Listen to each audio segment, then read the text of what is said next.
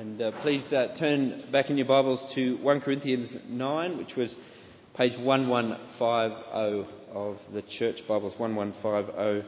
And hopefully inside your service sheets as well is an outline just to guide you a bit as we look at that passage together. Well, summer is here.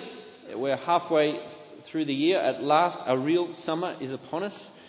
And it's a magnificent thing. But one of the things about summer is that as the weather warms up and as things perhaps for some of us wind down a little and we have a bit more time to enjoy with friends and family, as hopefully we will this afternoon as a church family at the picnic, that it's easy for the focus we've had for the year to sort of fade into the background. And if you are a regular here, you will know that we as a church family have given ourselves a very specific focus for 2009 under the banner of 1 + 1 = 2000. An evangelistic endeavour where we are aiming to see each one of us reach out and bring one person to faith in the Lord Jesus Christ. To see another 1,000 people become followers of Jesus gathering with us here on a Sunday. That's been our goal for the year. And early on in the year we had a big launch for that. And there was a lot of energy behind it, and there's been all sorts of events and initiatives along the way that have given us chances to deliberately be part of that. However, if you're anything like me, it's easy as the year goes on to have the sort of the enthusiasm and the focus of that start to fade. And so what the next few weeks are about is to try and refocus our hearts and our lives on this goal that we've set ourselves this year. And so some time ago, as we were putting together this series on 1 Corinthians, this letter that we've been looking at since Easter, we added one extra passage, or I added one extra passage to the ones that we've been looking at. We've made our way through to the end of chapter 4, and then all of a sudden today we leap to chapter 9. Don't worry, we will come back to the other chapters later in the year. But as I was putting it together and we were thinking about this time of refocusing that we will be in for the next couple of weeks, I thought, well, there's 1 Corinthians 9. There's a passage on evangelism. I'm familiar with the passage. All the pieces seem to fit. Problem solved. On to the next task. And so that was done some months ago. And then when I opened up the passage this week, I did see that, yes, it is about evangelism and it is appropriate for us to look at, but it does a lot more than that. Or it did for me anyway this week. This passage is for me, I think anyway, in my approach and my passion for evangelism, a total sea change. That's what's occurred for me this week. And I suspect it won't only challenge me personally, but I think it will challenge the whole way we approach evangelism, approach reaching out with the love and message of the Lord Jesus as a church family. Now, there may be many here today who will look at this passage and as we explore it together will say, yes, I know those things, great, got that covered. And if that's you, great. Well, I hope at the very least it's an encouragement, a confirmation of the way you approach evangelism. But I suspect for many of us, myself included, this passage has the power to bring a real change to our passion and our approach to winning people for Christ. And so that's my prayer this morning, that God will change our hearts and our lives as we look at His Word together. So I'm going to pray that very thing now and ask God to work powerfully among us. So let's pray. Heavenly Father, as we have sung, you are the God who reigns. And we do pray, as we sung earlier, that you would awake sleepy hearts if we are sleepy when it comes to your purposes in this world. Father, we pray that by your word and through your Spirit you would awaken us to be the beautiful feet that we have sung of that speak good news to this world. Give us a heart for that and give us the courage to make good on plans that we may make. We pray this in Jesus' name. Amen. Well, as I said, please have the passage open. We're just looking at 5 verses, and essentially what these 5 verses do is they give us Paul's own approach, the Apostle Paul's approach, to sharing the gospel with an unbelieving world. And as we read of his example, as we have in these recent weeks looking at this letter, it's not just for our information. It's not even just for interest's sake. What did Paul do? We read these words and we see his example because we're meant to follow his example. He calls on us in chapter 4 and he calls on the church in Corinth to imitate him as he follows Christ. And so as his example is outlined for us, he's really only going to say 3 simple things. He's going to tell us 3 things about the way he does it. He's going to tell us who he is, he's going to tell us what he does, and then he's going to tell us how he does it. 3 very simple things, but things that can bring real change if we listen with faith. So let's look at each of them in turn. Firstly, who Paul is. If you were to ask Paul, which would be a difficult thing to do because he lived a long time before us, but if you were to ask Paul for his strategy on evangelism, give me your tips, your top 10 tips, how do you do it? What he would do is he'd first take you back a step and he'd say, if you want to know how I go about relating to an unbelieving world, the first thing you need to know is who I am and who you are in Christ. Have a look at verse 19. Paul's identity has been changed forever because of Christ and him crucified. This is how he describes who he is. He says, I am free. I belong to no man. That's who I am. Who are you as a Christian? You are a free man or a free woman, totally free because of the cross. You are, in fact, the freest person on this planet. In verse 20, Paul says, I am more free than any Jew who is under the law, a law they can't possibly keep. Verse 21, I am more free than the nations, the Gentiles, people like you and I, who don't even have a law, who are without God's word, adrift in life with no bearing, no hope. I'm more free than people like that. Verse 22, I am more free than the weak man, the one who is dependent on others for significance, for security, the one who longs for something or to be someone that they are not. Paul says, I am more free than that. The Christian man or woman who lives life shaped by the cross of Christ fits into none of these foundational human categories. We are wholly new people, free from sin, free from God's judgment, free and needing no man and no thing. Because if you remember a few weeks ago, have a look at chapter 3, verse 21. You will see how free you are. This is what Paul says. Do you want to know how free I am? All is mine. The world, life, death, the present, the future, all is yours if you are a Christian. You are completely free.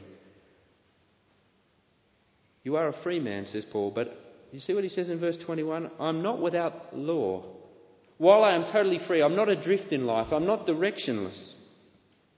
His life is controlled by the most powerful force this world has ever seen.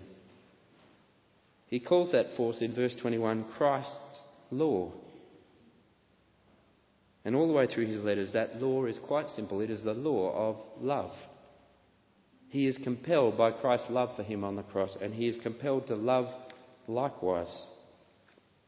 You see, in Paul's freedom, there's no uncertainty as to what he's about. He knows exactly what he's about. He is driven and bound by the law of Christ. A law summed up for us in Galatians 6 as this: carry each other's burdens.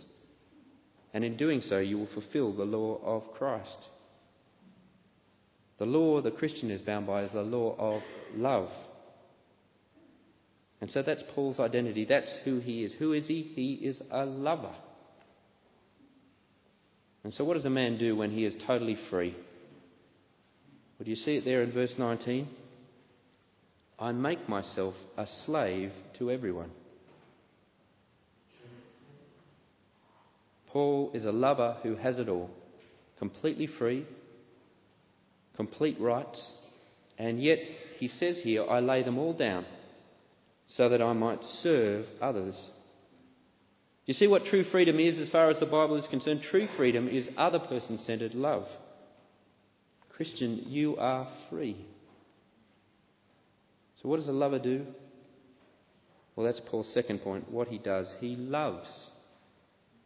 And the way he expresses his love, his service of all, is very clear in our passage. He says it again and again, 5 times in case we miss it. He wins people. That's how he loves. Verse 19, to win as many as possible. Verse 20, to win the Jews. Again, verse 20, to win those under the law. Verse 21, to win those not having the law. And once more, in case we've missed it, verse 22, to win the weak. Paul's love is expressed in his desire to win, or literally gain, friends. There's a remarkable irony here, isn't there? Here you see the wonderful equation of the Christian life, Christian freedom. Lose rights equals gain friends. Now we hear this desire to gain friends, to win people, and we could easily miss the depth of what Paul is calling us to here.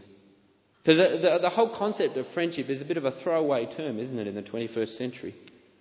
To us it can mean only a very loose acquaintance, a vague affiliation.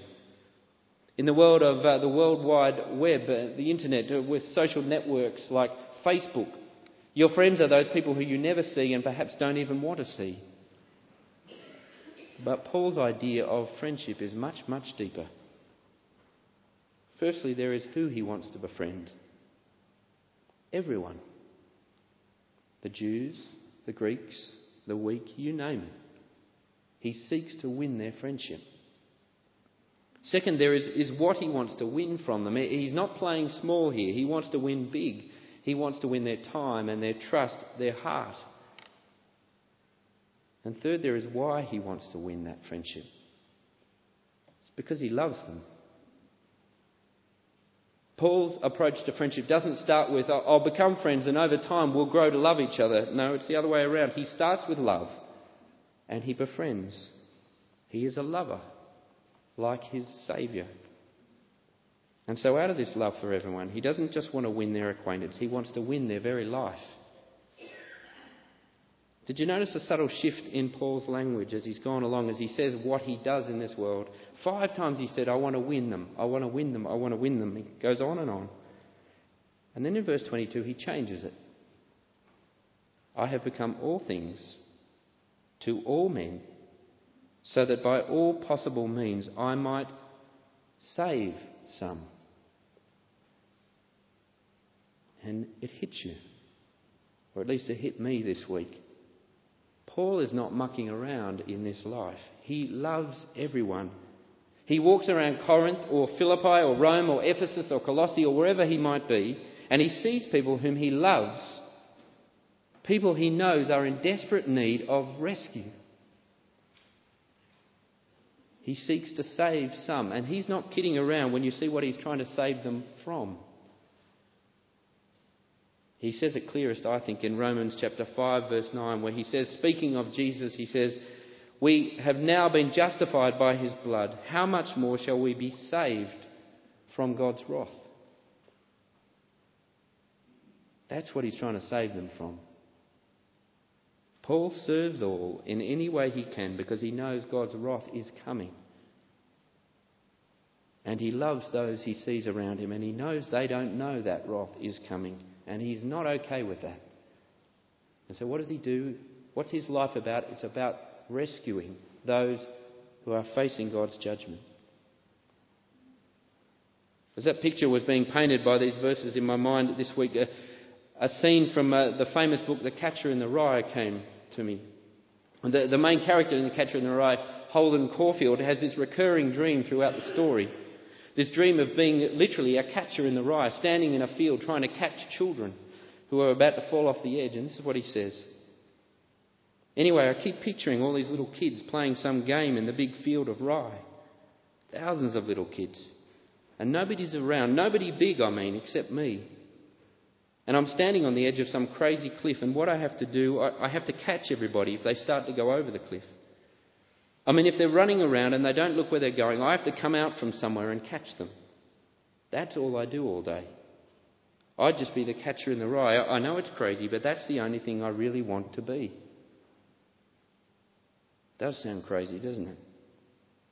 And so does Paul's approach here. Paul says, that's what I want to do all day. All my life, in any possible way, I seek to save some. Because he knows, as Jesus has said himself in John 3, that there is only 2 ways to live this life. Belief in the Son, which leads to life, or refusing to believe in the Son, which leads to the mighty and infinite and just anger of God resting on that person. And Paul's not okay with that. And so the question we must ask ourselves this morning, which I've been asking myself all week, is, do I really believe that? Do I really believe that wrath is coming? Do I believe that the gospel of Christ can actually save people from that? Or perhaps has my gospel become a little tame and domesticated over time, like so often the Western Christian gospel does? Our gospel becomes no more than some sort of strategy to help people with their felt needs. The gospel's good news because it'll help you with loneliness. The gospel's good news because it'll help with self-esteem or improve your relationships. Truth is, the gospel does help with all of those things and every aspect of our lives, such is its power. But even if the gospel had nothing to say on those things, no bearing whatsoever on them, it would still be incredibly good news. Because the message of the cross rescues people from the wrath to come. And whatever help I may feel I need, whatever power I feel I need for my felt needs, it pales into its insignificance to the need I have on that last day for a Saviour. A day that Revelation 6 tells me will be so bad for those who do not have a Saviour, they will beg the rocks to fall on their head. And the picture of judgment in the Bible is vivid and serious. It's hard to talk about. It's hard to talk about right now. The judgment of hell is real and terrible and avoidable. It is a place, the Bible says, of hopelessness and tears. And Paul is not okay with that. Not okay that as he walks around Corinth, he sees people he loves who do not know that day is coming. Because nothing and nobody in our culture will tell them that. Ours is a culture that majors on the minors, that makes little things the ultimate thing. Ours is a culture satiated with stuff, such that the certain judgment of God is not seen. But Paul says, when you know the gospel of Christ crucified, that it took the Son of God to die on a tree, you know things are serious. And it's got to grip us like it does Paul. He cannot help but go to all lengths to see some saved. And he knows in the message of the cross he has the very power to do just that. And so he devotes himself to winning friends. I was thinking about that this week, and I was reminded that as Finn has started school this year, in the playground at Nethergreen Infants is what they call the buddy bench. It's this little bench in the corner of the playground, and if you're playing at lunchtime and you run out of friends to play with, you go sit on the buddy bench. And eventually a buddy comes along and you've got someone to play with for the rest of lunch. It's a great idea. Well, let me say, as a Christian, you live on the buddy bench. That's what Paul is saying to us. And what's remarkable, I think, about this passage is that we know that and we might feel the need to live life on the buddy bench. But now he shows us his 3 ways how he goes about it. And they're so helpful. 3 things to do while living on the buddy bench. Firstly, he says he knows those he seeks to win. That's step number 1. Know those you seek to win. The impression of him in these verses is of a man who knows a great deal about those he's trying to reach. The things that would offend them. Their priorities. The way they think, the Jews and the Greeks. He knows they think differently. In the same way that he is committed to knowing Christ and him crucified, he's committed to knowing those for whom Christ died. And that for me this week has been sea change number 1. I don't think I'd do that. I know the gospel inside out. Spent 4 years at Bible college learning the truth of it, the joy of it, and I've seen the power of it. I love it and I love to know it better. But when it comes to those I'm seeking to win, my knowledge of them is paper thin. Names, addresses, surface stuff. Don't know them like Paul knew the Jews and the Greeks, those who would have come into his tent-making business day in, day out. One of the things I had to do at Bible college over the 4 years that I was there is work my way through these 2 books, Calvin's Institutes. A real page-turner, I could recommend them. But every year, at the end of the year, I had to sign a little thing saying I'd read the required amount for that year. Even at the end of my first year, I got married. I took Calvin's Institutes Part 1 on my honeymoon. Not a great move, let me tell you.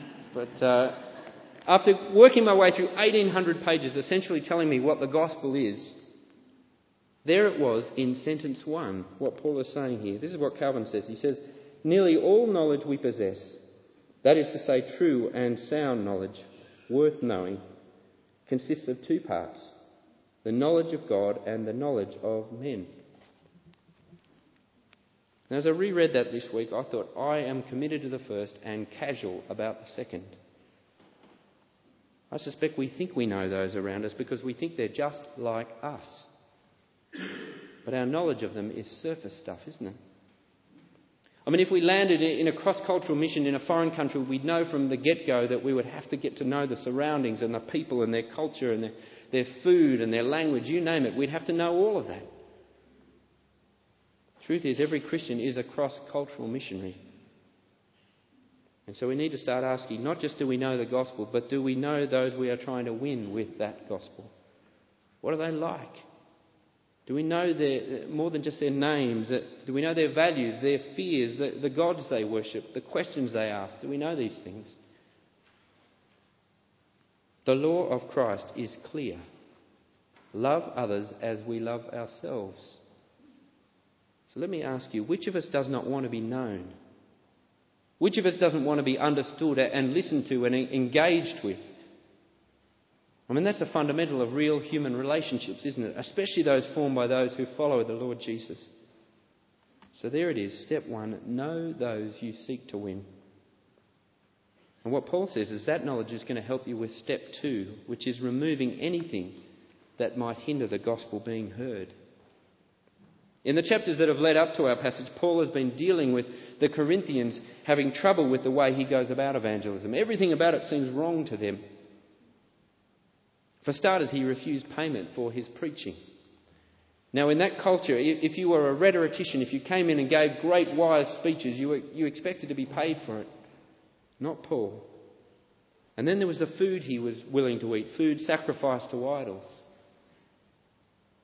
He was a chameleon, a changeling.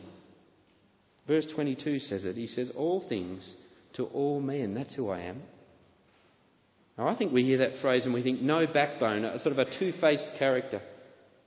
No, says Paul. I couldn't be any firmer in my resolve.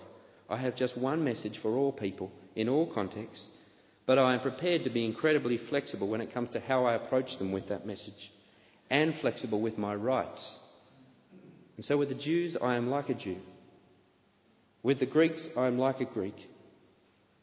Paul aims to knock down any barriers that might block the gospel of the grace shown in Christ from being heard. And that for me is sea change number 2.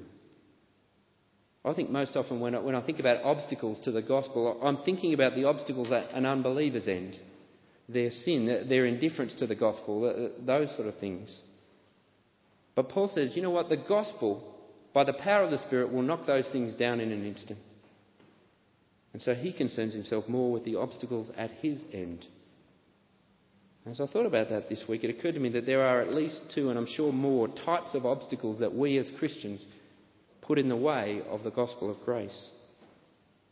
Firstly, there's what I'm going to call grace deterrence. Obstacles we put up when we expect unbelievers to act like believers. Our gospel can easily become a thinly veiled moralism. We aim to win people by changing their behaviour, not their hearts. I reckon we do this in so many different ways. Whether it's refusing to associate with work colleagues because of their drink culture, or condemning a friend because of a sinful relationship, or having nothing to do with a work colleague because of his work ethic. Truth is, all of these issues stem from the big problem, their desperate need for God's grace. That's what we want to talk to them about. On a bigger scale, another deterrent we put in the way of grace is the dangerous game we play as Christians in speaking on political issues. We do indeed have a voice, and we must use it in a public square. To speak for the unrepresented, to speak for the powerless and the weak, to promote life, not death, and do it with passion. But we need to be prepared to be far less concerned with issues that are to do with our rights and preferences, on things that don't really matter. There may be times when holding our counsel is better than shouting about it. Now, I'll give you an example that I've come across twice in my time here thus far, and it happens every Christmas. Every Christmas, when there's a special Christmas stamps put out, rather than Christian images in recent years, there's been Santa and his reindeer and things like that. And all of a sudden, the Christian world gets up in arms about this. How dare they? I think we need to ask ourselves when issues like this come up, is this really the main game? When people hear the word Christian, we want them to think that these are the people who are obsessed about Christ and Him crucified, not stamps. The message we need people to hear from our voice in the public square is that a sinful world has been rescued by a mighty rescuer who has taken God's wrath on Himself. And right now, we couldn't care less if you put the tooth fairy on the stamp, because I have something far more important that I want to talk to you about. So there is grace deterrence. And secondly, I think there is also grace deniers, obstacles we put up when we behave like unbelievers. When we deny the gospel by our life. There's so many different ways that we could do that, whether it's as customers or perhaps as parents in schools with endless promotion for our own child's rights. We must guard ourselves if these are putting obstacles to the grace of God up.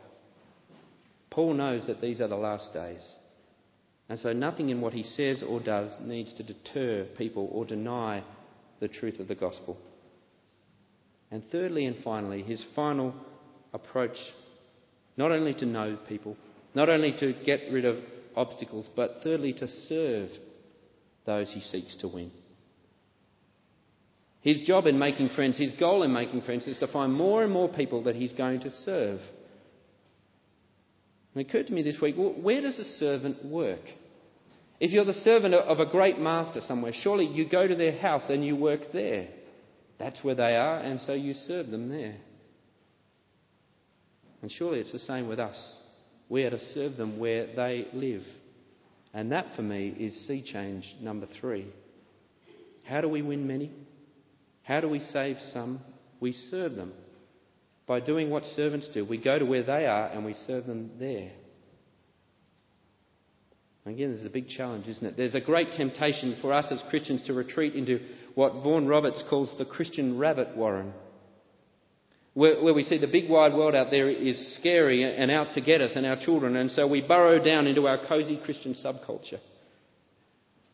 And evangelism for us becomes the occasional foray up into the big world above, where we try to persuade people to come down to our meeting. And some do. And they peer in, and they hear our strange music, and they listen to our strange jargon, and they observe our strange fashions, and they leave.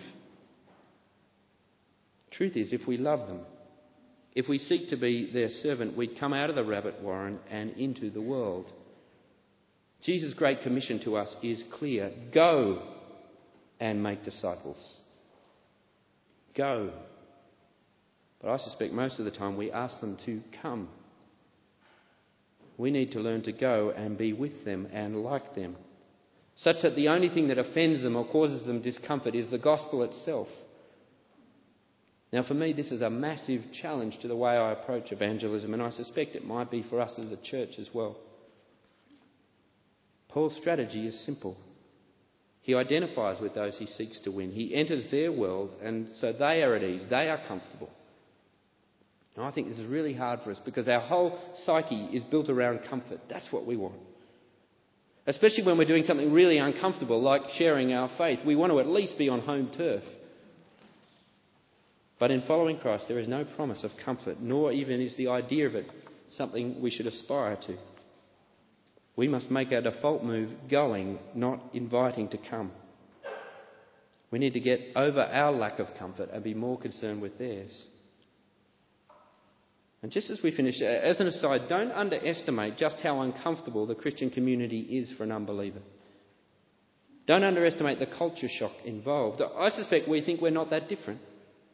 We look the same, we sound the same, but the differences matter.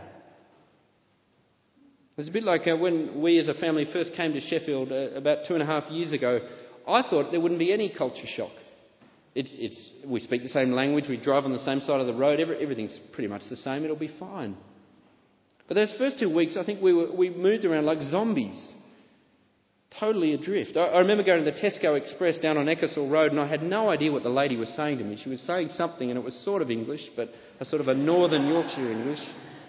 And then all of a sudden I realised that all my shopping was just sitting in a pile at the end. That she'd put it all through the scanner. Where was the person who puts it in the bags? And then there is the language we use. I have slowly, over 2.5 years, mainly learnt not to use the word pants when referring to my trousers. And there are other words that I won't use here that have caused me trouble. The differences matter. And let me tell you, when you're on the disconcerted end of it, it is hard. Well, take that and multiply it by a great number, and that's the discomfort that an unbeliever may feel here. And so if we love them and if we want to win them, we must go. And as we go, remember the stakes: salvation. And fuel your passion for evangelism on the thought that Paul concludes our passage with. Verse 23. I do all this for the sake of the gospel, that I may share with them in its blessings. If 1 + 1 = 2,000 has lost its focus for you, use this summer to relight that passion for it. Paul would look around a church like ours and he'd see 1,000 people over a Sunday who share the blessings of the gospel with him, and he'd love it. He'd rejoice in that. And then he'd say, let's go win the rest, that we may save some, that they too may share in the blessing of the gospel. Let's pray.